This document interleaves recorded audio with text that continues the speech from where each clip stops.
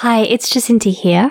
It's holiday season at the moment, and here in the Southern Hemisphere, it's also summer holidays.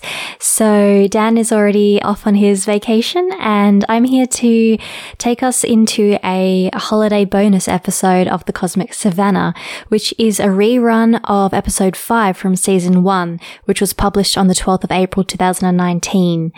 And this episode is about the unveiling of the very first image of a black hole, or a shadow of a black hole. In it, we hear from Professor Roger Dean and Dr. Rodri Evans about the Event Horizon Telescope and the African Millimeter Telescope.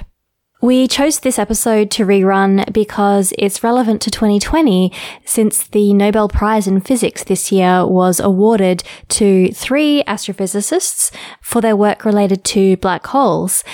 We briefly mentioned this in episode 27, but half of the Nobel Prize in Physics was awarded to Sir Roger Penrose for proving mathematically that collapsing matter can actually create a black hole. And this work he did in 1965. And then the other half of the prize was split between Andrea Ghez and Reinhard Genzel.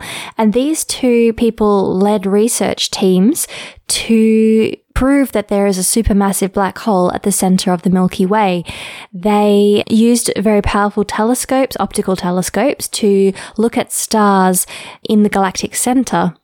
And these stars were moving and then seeming to slingshot around nothing at all. And basically this was conclusive proof that there is a supermassive black hole in the center that of course we can't see because it's a black hole. This black hole is called Sagittarius A star. So if you listen carefully in this episode, Rodri actually mentions this work. This is also very important because Andrea Ghez becomes the 4th woman to ever win the Nobel Prize in Physics in history. This is a really amazing achievement, and it means a lot to a lot of us. So congratulations again to Professor Ghez. So the next aim of the EHT, the Event Horizon Telescope, is actually to get an image of Sagittarius A star, or at least of its shadow. So Reinhard Genzel and Andrea Ghez proved that there was a black hole there, but we want to actually see it more directly than indirectly through the movement of the stars. And that's what you're going to hear about in this episode, the attempt to look for that. So enjoy the episode, and Dan and I will be back with the new episode of The Cosmic Savannah in early 2021. I know it's been an unusual year, but Dan and I wish you a very happy and safe holidays, and we'll see you on the other side. Bye for now. Welcome to The Cosmic Savannah with Dr. Daniel Cunnama and Dr. Jacinta Delhaze. Each episode, we'll be giving you a behind-the-scenes look at world-class astronomy and astrophysics happening under African skies. Let us introduce you to the people involved, the technology we use, the exciting work we do, and the fascinating discoveries we make. Sit back and relax as we take you on a safari through the skies.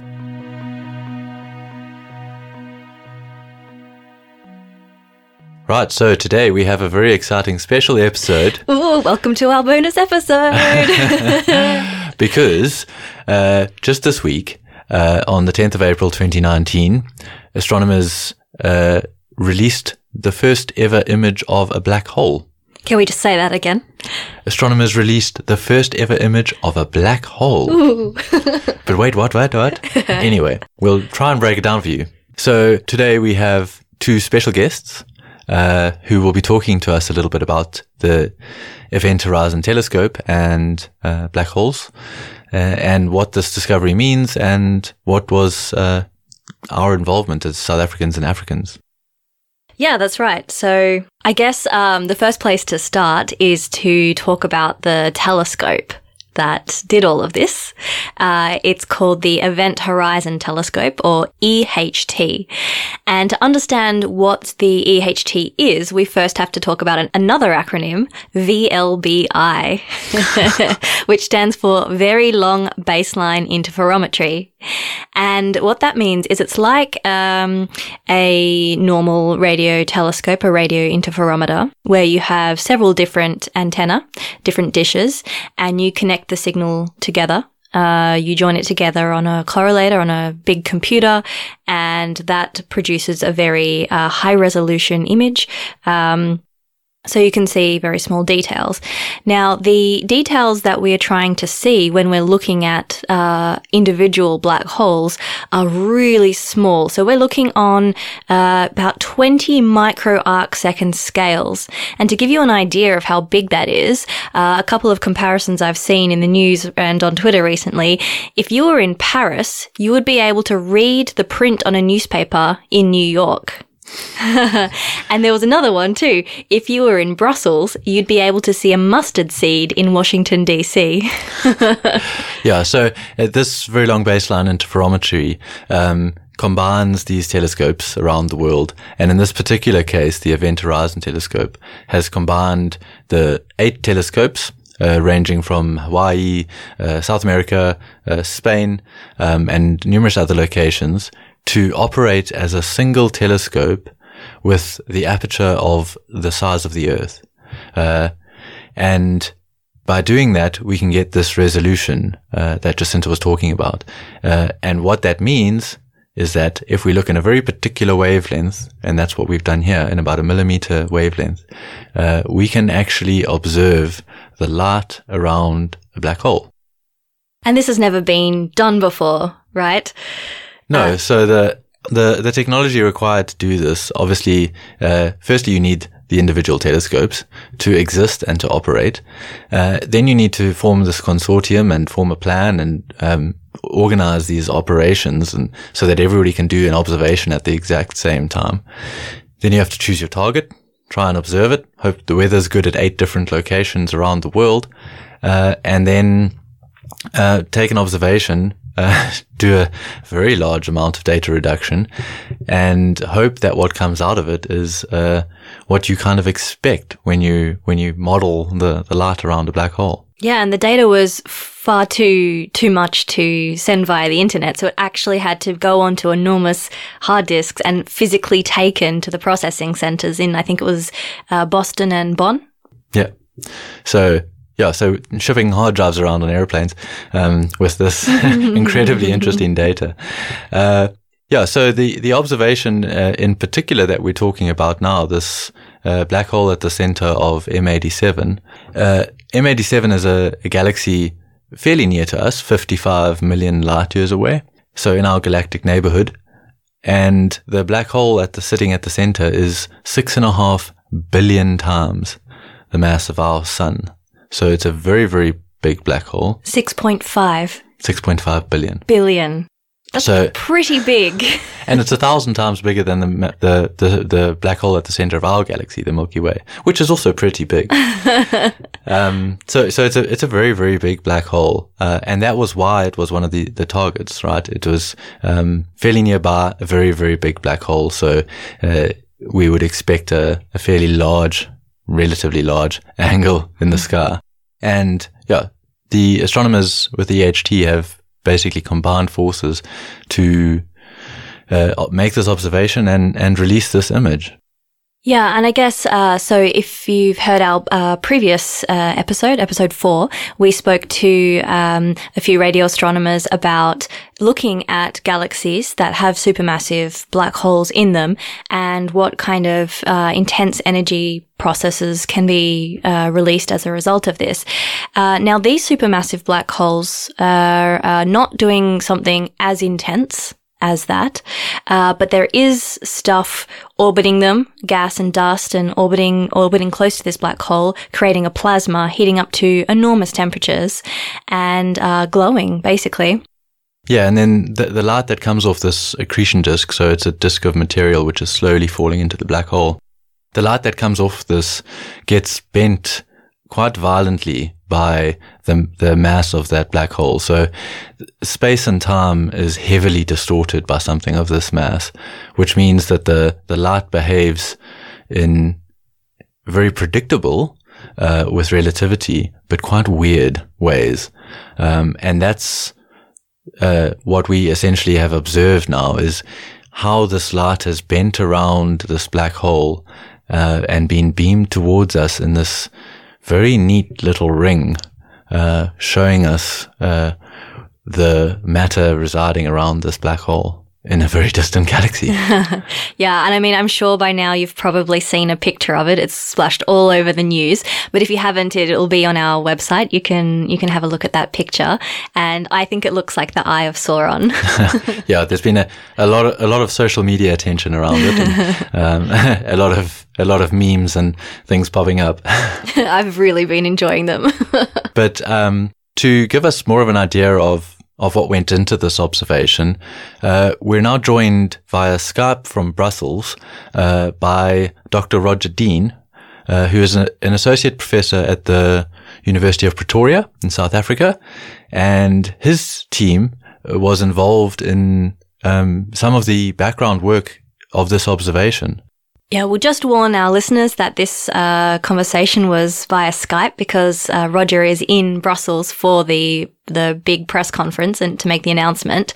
So the quality of the recording isn't super high, but we know our listeners are all very intelligent, switched on people, and I'm sure you'll all be able to fill in the blank words when it cuts out. That's a nice little game for you. Yep.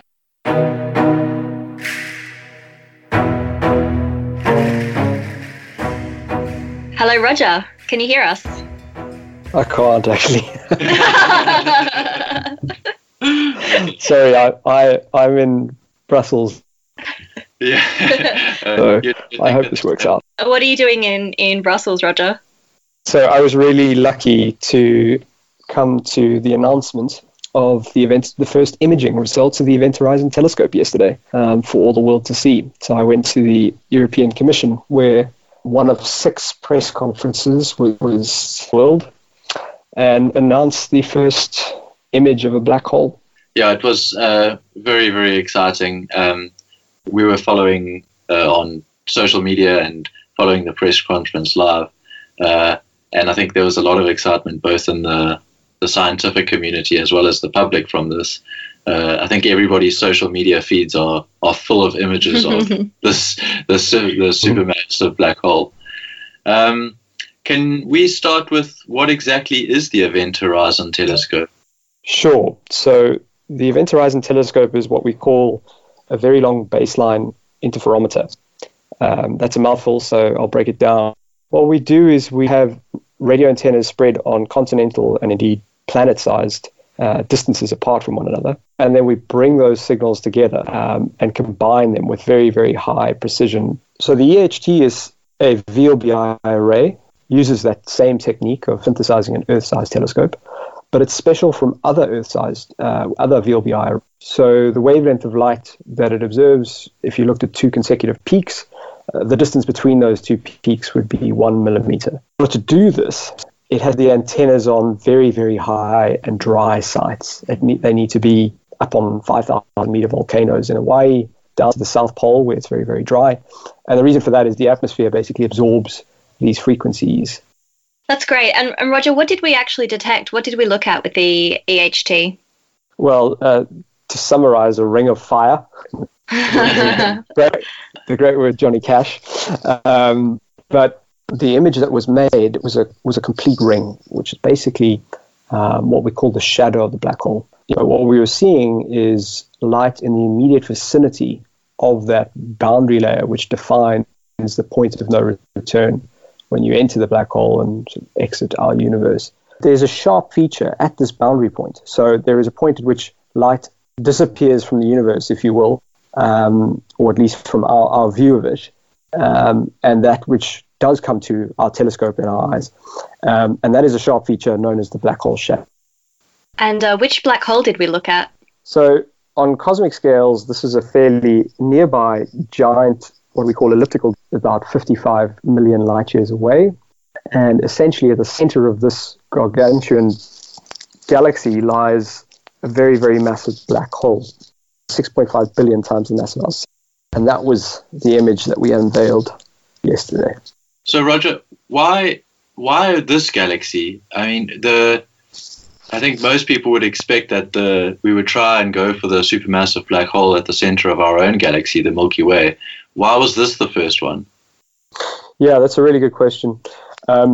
why those two targets are best candidates and are primary targets as the EHT consortium. The shadow size that I'm describing, that sharp feature, the ring of fire, scales with the mass of the black hole. But obviously, the more distant the black hole, the smaller it appears.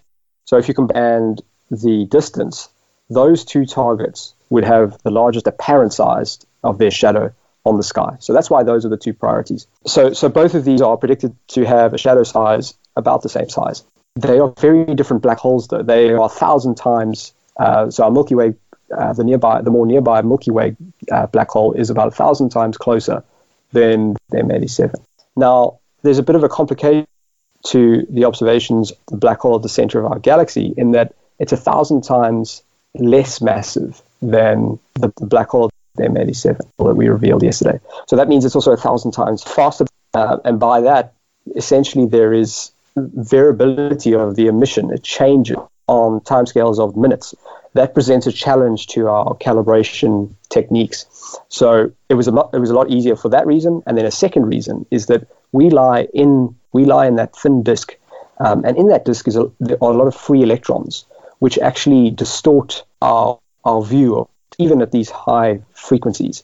So it could that process could actually erase the signature as well. So it's a much faster black hole, if you will, at the center of our galaxy, and we have this added complication of living in the galaxy, which make it a harder target. But we've set our sights on that, and data processing is happening as we speak. So last year with the Meerkat telescope, we observed the center of our Milky Way, and that was in a slightly different wavelength. How is this different, and I mean, how are those related? Yeah, also a great question. So the beautiful image that was unveiled by Meerkat at the inauguration last year basically shows very energetic phenomena in the galactic center, in that region. The EHT observes that wavelengths of light, as I said, that are 1 millimeter apart between two consecutive peaks, which is about a factor of 100 smaller than the Meerkat image that you saw last year. So it is essentially of one of the pixels right at the center of that image. But there's another factor at play. Even if you have the sharpness of view to see, the actual hot plasma that lies at the center of our galaxy would be opaque to Meerkat. So you really have to go to these high frequencies to be able to actually peer through the gas plasma to be able to see this. So in terms of coordinating between 8 telescopes across many continents around the world, how do you guys arrange for such an observation? I mean, do you have to wait for a particular date and time? Yeah, it's a really interesting mode of operation. So firstly, you have to coordinate that you get a block booking, if you will, of all these independent observatories, which includes something like ALMA, which is of the most valued time in the millimeter astronomy. And the way it works is basically every year's campaign gets 5 nights of observing, but it's awarded in a 2-week window. And because we're so critically dependent on good weather on most of the sites, we have an EHT team at every single one of these sites, including the South Pole. And there is a go, no-go decision at the start of every new day based on weather predictions that we have from purpose-built software that we use, which incidentally actually goes into our simulations for later on. So it's 5 nights carefully coordinated, but only decided on the day in a 2-week period around late March, early April of every year. So we're going to have to wait for another year before another attempt can be made, say, at the Sagittarius A star? Well, not quite, because we have data in the can. Because the Event Horizon Telescope Consortium has had to basically create new techniques for the actual calibration, imaging, and then B, the analysis, because it's all new. It's been a feverish period of activity within the consortium to get this all right. But things will become a bit easier now that all this work's been done, and data will come, and results will be announced more frequently. But essentially, we still have 2017 data from Sag A star. Yesterday's results on M87 were from the 2017 run as well. We then have 2018 data on both those targets as well. So you might not have to wait as long as a year. Wonderful. What was your involvement in this discovery and you and your team at the University of Pretoria? Right. So the University of Pretoria's role was to create a highly realistic simulation of this Earth-sized array. We did this because we want to understand its limits. We want to understand the extent to which we can actually infer the presence of black hole shadows in the data. This folds in all the complexities and imperfections and corruptions that might come from the engineering of the instrument, the synchronization of the different data streams, and of course the weather that's present above each site, which can erase the signature of a black hole shadow entirely. So just to explain to the listeners, this simulation, you're basically putting in test information for all of these situations and then seeing how the telescope should respond given those conditions. Yes, because a radio interferometer, this instrument where we combine the signals from independent antennas, just like the way that Meerkat works, is it's not a point and shoot digital camera.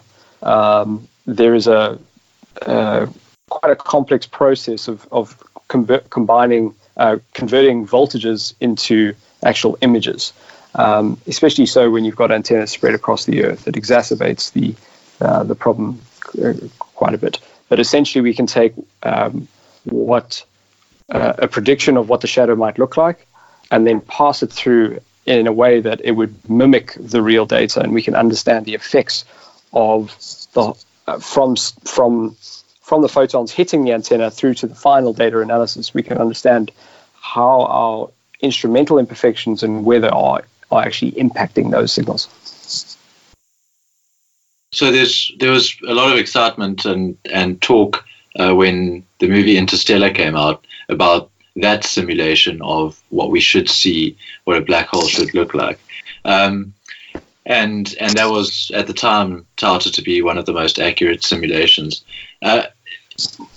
That information, I mean, is that useful to you? Are you using those sorts of simulations to feed into your things? No, the black hole, the Event Horizon Telescope Consortium has developed, I think, was definitely the largest suite of black hole simulations. That's not my part of the work. That is, theory and general relativity. People working very carefully and figuring out how light behaves in different space-times and how the thermodynamics of the gas behaves. But the Event Horizon Telescope developed its own huge suite of these, perhaps not as quite high resolution as the single black hole in Interstellar, but the purpose here was to actually understand the physics. And what you might remember was that in the interstellar black hole, Christopher Nolan decided that there was a certain observational characteristic of the black hole shadow that might be too much for the public to grasp. And that was the fact that the light travels obviously quite close to the speed of light in the immediate vicinity of the shadow. So on one side of the shadow, it's actually brightened, and on the other shadow, it's slightly dimmed. Christopher Nolan removed that aspect of the simulation. He made an executive decision. But in the real image that was unveiled yesterday, you can actually see a difference in the brightness of the ring on one side versus the other. If you have the image in front of you, you'll see the bottom is a lot brighter compared to the top. And that is reflective, we have argued, of this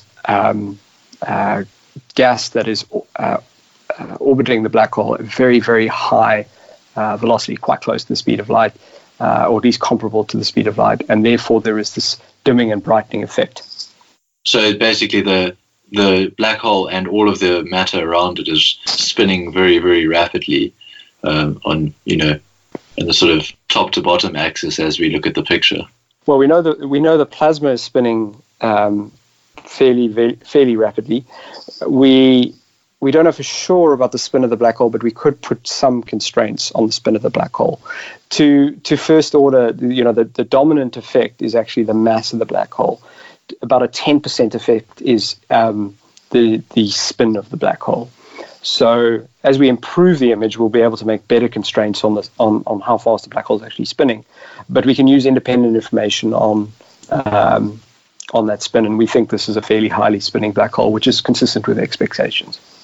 Well, thanks very much for speaking with us, Roger. We'll let you go because we know you're extremely busy and everyone's trying to clamour for an interview with you. So enjoy Brussels, and thanks again.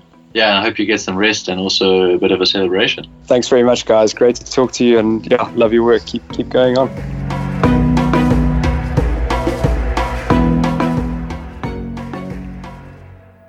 Okay, so that was really exciting. I'm really glad Roger managed to find some time to talk with us. He's been extremely busy, as you can probably imagine. Yeah, I guess so much of that was really exciting. I really liked also hearing about Interstellar and the simulations, and how it's related to black holes and the work that they're doing. I think it's a cool little fact that the simulations in Interstellar were made by a real astrophysicist, Kip Thorne and his research team. And Kip Thorne later went on to win the Nobel Prize in Physics in 2017 on something different, the discovery of gravitational waves, but also something else that proves Einstein's theories. Yeah, so not just any physicist doing these calculations, a Nobel Prize winning one. So I think we can trust the simulations in Interstellar with some artistic license, but taken by Christopher Nolan. So what next for the EHT? It was very exciting to hear Roger say that they have data in the bag for Sagittarius A star, which is the black hole at the center of our Milky Way, because while it's a lot smaller than this black hole we've just observed, it's much nearer. So we may see something quite different, moves across the sky very quickly. So it's a completely different challenge to try and observe. It's 1,000 times smaller, faster, and closer than the black hole in M87. But I've heard it also referred to as like taking a picture of a small toddler that's racing around the house for 8 hours. Quite hard to capture. Yeah, and in order to do that, the EHT isn't going to be resting on its laurels. They're in the process of incorporating other telescopes into the network so that they can improve their resolution. And there are currently plans afoot to build one of these stations on the African continent in Namibia. And fortunately, we recently spoke to Dr. Rodri Evans, who was in Cape Town for the formation of the African Astronomical Society, and he spoke to Jacinta about these plans and the incorporation of a telescope in Namibia into the EHT in the future. Yeah, I just happened to speak to Rodri a couple of weeks ago, and this was, of course, before the announcement, but it was well timed. Obviously, we didn't yet know what was about to be announced, but I think it's super relevant because if we can get this telescope in Namibia, then that's going to dramatically improve the angular resolution of the EHT and maybe give us a better shot at looking at Sagittarius A star. And also exciting that some of the data is already in the bag. Yeah. You heard it here first, folks.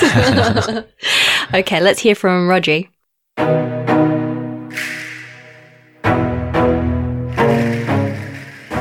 Hi, we're chatting to Rodri Evans, who works at the University of Namibia. Welcome, Rodri. Thank you very much. Can you tell us who you are? Yes, my name is Rodri Evans. I'm originally from Wales. I'm a senior lecturer at the University of Namibia based on the main campus in Windhoek. And prior to moving to Namibia, I was working at Cardiff University. And prior to that, spent 9 years working in the United States. So sort of typical academic. I've worked in lots of different places. I'm hoping Namibia will be my last stop, although you never know. How do you find living in Namibia? What's it like? It's well, I couldn't have picked a country that's more different from Wales. It's a very dry, desert-like climate in Namibia, and that's actually why the project that I'm working on will be based there. But I find it fascinating because it's so different to what I'm used to. And one of the other things I like about the country is there's only 2 million people who live in the country, even though it's more than 3 times larger than the UK, which has 65 million people. So I enjoy the lack of people and the wide open spaces. Great. And now you're working on something called the AMT, the Africa Millimeter Telescope. Can you tell us more about what that project is? Yes, correct. So because Namibia is such a dry country, it's actually ideal for doing a type of astronomy called millimeter wave astronomy. So millimeter wave astronomy, as the name implies, uses electromagnetic waves, which have a wavelength of about 1 millimeter. And that kind of radiation gets absorbed by water vapor. So you can only do it in very dry places. So, for example, in Europe, it's only really in southern Spain that you can do millimeter wave astronomy. And Namibia is the driest country in sub-Saharan Africa. And we have a mountain called Mount Gamsberg, which is about 3 hours southwest of the capital Windhoek, which is at an altitude of just under 2,400 meters and is extremely dry. So the plan is to put this millimeter wave telescope on Mount Gamsberg, and when it's there, it'll be Africa's first millimeter wave telescope. So the opportunity to be involved in something that was going to be the first on the continent is what attracted me to Namibia. That's really fantastic, really exciting for Namibia and for Africa. So what will this telescope do? Well, the telescope will do lots of things, but the main science that it's been sold on is to be part of something called the Event Horizon Telescope. And this is a network of telescopes that are attempting to image the black hole at the center of our Milky Way galaxy. So we now know that there is a black hole at the center of our Milky Way galaxy. The evidence is overwhelming, but as some of the listeners may know, you can't actually see a black hole directly by the very nature that not even light can escape. But what you can do is see the environment around the black hole where the material is falling into the black hole. And the point of sort of no return for a black hole, where once the material crosses it, you'll never see anything from that material, is called the event horizon. And if you calculate the size of the event horizon for the black hole at the center of our Milky Way galaxy, it has it subtends a tiny angle on the sky. It's 10 millionths of an arc second. And there are 3,600 arc seconds in 1 degree. And as people know, 360 degrees in a circle. So it's an absolutely minuscule angle. Absolutely tiny. And the only way that we currently have to observe such a tiny angle is to link up telescopes in different parts of the world, a process which we call very long baseline interferometry. And although that's been done at radio wavelengths for decades, actually, if you were to use radio wavelengths, the Earth isn't big enough to be able to image such a small angle. But millimeter waves are at that sweet spot where you can do VLBI, but it's short enough that the Earth is a big enough baseline. So we'll be joining part of an already existing network called the Event Horizon Telescope. The other telescopes are in places like Chile, North America, Hawaii, Greenland, Mexico. But there, South Pole, there's one at the South Pole as well. But there's nothing in Africa. And actually having a telescope in Africa will help improve the images that we can obtain with this network of telescopes. So that's the plan, to put this telescope, 15-meter dish on Mount Gamsberg in Namibia. Right, so you're putting a telescope on a flat mountaintop in Namibia, and it's going to be connected with other telescopes all around the world, and the goal of that is to image the event horizon of a black hole. Exactly. So the imaging campaigns, which there was one in 2017, for example, another one last year. They happen in March and April because, as I mentioned earlier, you need extremely dry conditions to do millimeter wave astronomy. And, for example, the dry season in places like the desert southwest of the United States and Mexico is in the March-April time of the year. So that's when the observing campaigns happen. So we will join that network when our telescope is ready in hopefully 2021 or 2022. And as I say, because of the position of our telescope and the fact that it'll be able to link up and see observe the same object simultaneously with telescopes in the Western Hemisphere, we will improve the resolution of the images that the network of telescopes are able to get.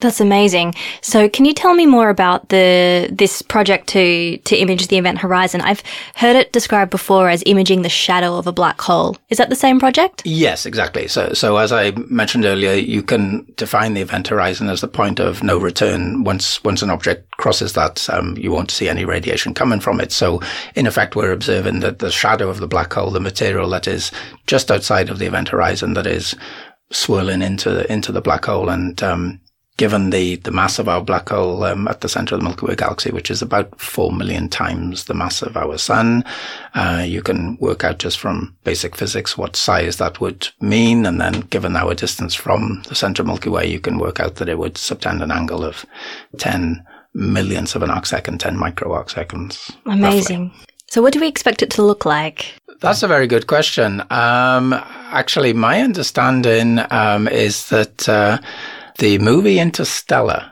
had a lot of good simulations of what light around a black hole looks like. It did. I remember that movie. So probably the best thing is for listeners to rent Interstellar and have a look at the kind of effects that light that a black hole has on light. But basically, we're expecting to see a sort of curve of light as light is distorted by the gravitational effects of the black hole. So Einstein showed back in the early 1900s that gravity will actually bend light. So the light that we'll get from the vicinity of the black hole will be highly distorted by the gravitational effects of the black hole, where of course the gravitational field is extremely strong.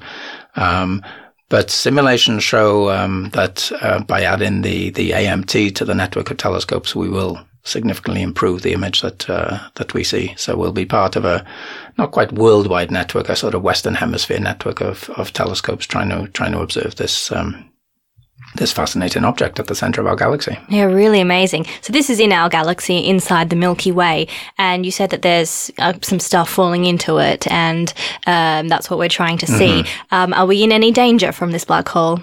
We're not in any danger from this black hole, and interestingly, it's a question I ask my students. If we were to replace our sun by a black hole with the same mass as our sun, how would it affect the Earth? And the answer is it wouldn't. Apart from the fact that we wouldn't have the heat and the light coming from the sun, our orbit would remain exactly the same. So you actually have to be very close to a black hole to be affected by it and to be sucked into it, to sort of use the popular idea. So it's only material right towards the center of our Milky Way galaxy which has been sucked into the black hole, and certainly the orbit of our sun is completely unaffected by the fact that it's a black hole rather than 4 million stellar objects, the mass of the sun that's at the center.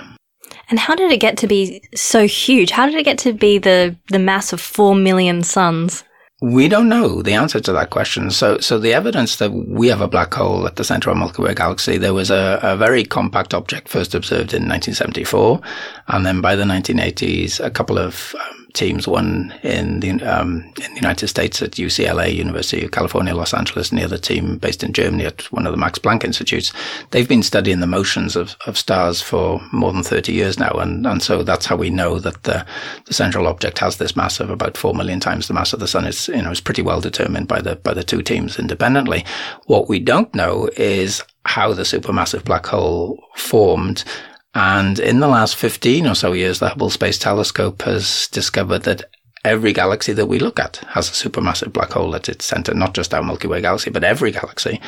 And intriguingly, it seems that the total mass of a galaxy is related quite closely to the mass of the central black hole. There's a correlation between them, and that we do not understand either. So it seems that supermassive black holes play a central role in the formation of galaxies, but quite what that role is not something we know the answer to yet.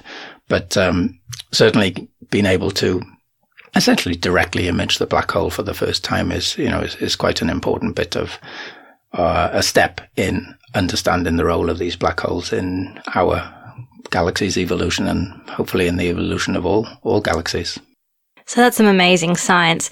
Is the AMT going to do any other types of science? Yeah, so because the observing campaign of the Event Horizon Telescope is only in the March-April, that of course leaves most of the year when it's not going to be doing that particular project. So one of the things that makes the project so interesting to me is that we will have, essentially 10 months of the year when we can do other science with the telescope. So, for example, we're hoping to do a survey of the southern sky at millimeter wavelengths, which really hasn't been done since the telescope that we're going to use was decommissioned. So we're actually going to use an already existing telescope. It's called the Swedish ESO submillimeter telescope, CEST.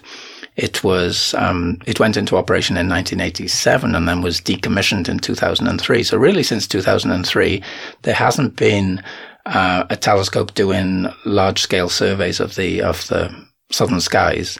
And of course, technology has moved on since then in terms of detector technology, receiver technology. So we're planning to do various observing campaigns, including a large scale survey of the southern skies, a survey of the Milky Way galaxy, looking at, in particular, the astrochemistry of the Milky Way, the various combinations of different molecules and elements in the Milky Way galaxy, and looking at active galactic nuclei. So these are other signatures of black holes in other galaxies. When we look at some galaxies, we see that the nucleus of the galaxies is particularly active, and that's due to the effects of the central black hole. So we're planning to observe some of these active galactic nuclei beyond our own Milky Way galaxy as well. So there's lots of science that we'll be able to fill the rest of the year with. Now, the driest times of the year are June, July, August. So that's when we'd expect to get the best data. But that doesn't mean we can't be making observations at other times of the year. It's just that we will be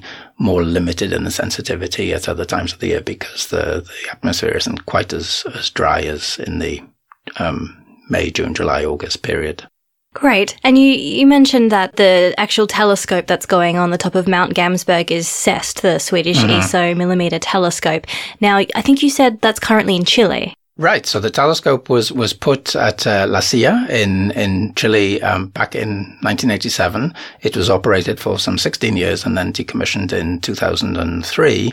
So it's still sitting there in Chile, and we will dismantle it, take it down bit by bit, ship it initially actually to France to have some repairs, because as it's been sitting idle for the last 16 years, there are a couple of panels that are slightly rusted, need repairing, but actually very, very little. We've done a thorough test of the telescope and everything is fine apart from just needing to replace a couple of the panels.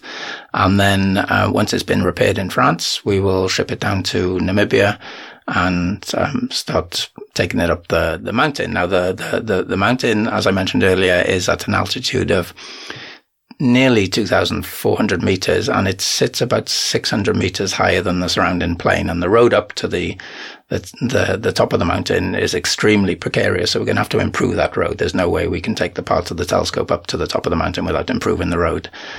So that's part of the project, will be in improving the road. But it's the top of the mountain. It's often referred to as Namibia's Table Mountain. It has a completely flat top. About 600 meters by maybe 200 meters. So there's lots of room on the top for other telescopes as well. It's an almost undeveloped site at the moment, even though way back in the 1960s, the European Southern Observatory considered it as a place to put the telescopes that ultimately went to Chile. And it was reconsidered again in the 90s when ESO was trying to negotiate, I guess, the site for what became the Very Large Telescope, which was put in a different place in Chile. And maybe as part of the negotiations, they did another site test of Mount Gamsberg just to show that Mount Gamsberg was just as good. And all the tests that have been done on how good an observing site Mount Gamsberg is have shown that it's just as good as Chile. So, my hope is beyond the AMT that Mount Gamsberg can become another site in the Southern Hemisphere for telescopes. At the moment, there's nothing on the top apart from a German amateur telescope. But in 20, 30 years' time, it could be a major observatory like Mauna Kea or some of the sites in Chile. Wow, that's incredible. So, I mean, it's great that we're recycling this telescope, that it gets a whole new life to do something brand new, and that, Mother Nature has given us this big mountain that's got a completely flat top. Yeah. And you showed me a picture of that earlier, and it's incredibly, unbelievably flat at the top of this. And we're going to use it to look at the supermassive black hole at the center of the Milky Way. Absolutely. That's an incredible story. Yeah. And Namibia, because of its extremely dry climate and very low population density, has the potential to be one of the major observing places in the world. And for various reasons, it hasn't developed in the last 30, 40 years to be competing with Chile and Hawaii as examples.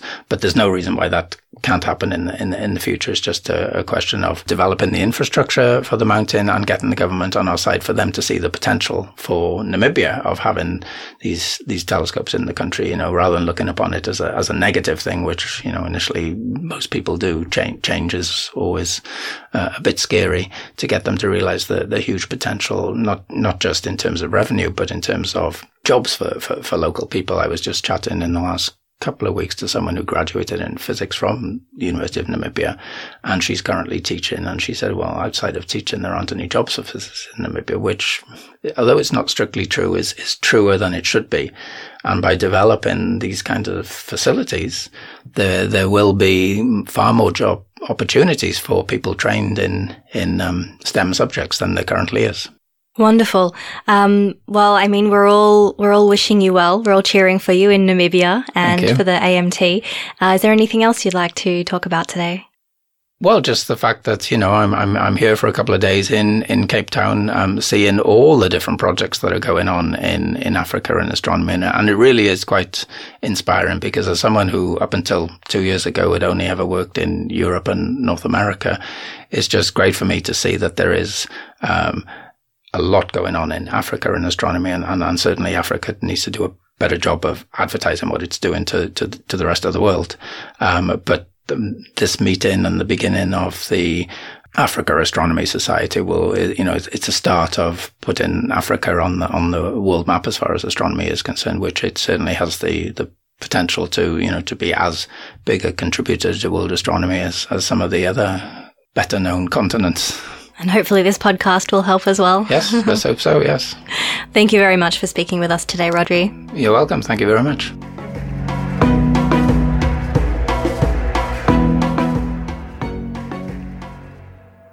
Well, it's been a big 24 hours for all of us at the time of recording. Yeah, it's been very exciting. These astronomical discoveries seem to happen more and more these days. You know, not a month goes by, it feels like, when something major for the first time gets announced or released. Or at least not a year until something really major gets announced. It's very exciting times to live in, and exciting times to be involved in astronomy and astrophysics. And great to hear how Africa is getting involved in some of these projects. I think that the incorporation of a telescope in Namibia will greatly improve the resolution of this telescope, the EHT, because at the moment there's nothing on the African continent, and it's a big empty patch in terms of the footprint of that telescope. Yeah, and as Rodri said, Namibia is perfect because it's really dry, and you need very dry atmosphere in order to do these particular observations. And it also has currently a low population density, which makes it, again, perfect for these kind of observations. So hopefully Mount Gamsberg it is. Yeah, and then hopefully we'll be involved in improvements in these observations, and maybe future observations of other black holes and other galaxies. Yeah, exactly. I wonder what else we can find, what else we can look at. I mean, that's the astronomer's motto, isn't it? Yeah. Like, you know, make a big discovery. What else can we find? What next? The very next day. What now? Absolutely. Well, yeah, I mean, a very exciting special episode. Thank you very much for joining us, and we hope you learned a thing or two. And please join us again soon. As always, you can follow us on Twitter, Facebook, and our website, thecosmicsavannah.com. And that's where we'll have links related to today's episode.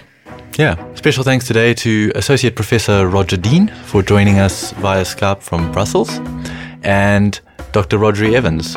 Thanks to Mark Olnut for music production, Yanis Brink for the astrophotography, and Lana Serai for graphic design used to create the podcast art. The Cosmic Savannah was created with the support of the South African National Research Foundation and the South African Astronomical Observatory. If you enjoyed this episode, please tell a friend and help us by subscribing on iTunes, Spotify, or wherever you get your podcasts and leaving us a review. And we'll speak to you next time on the Cosmic Savannah.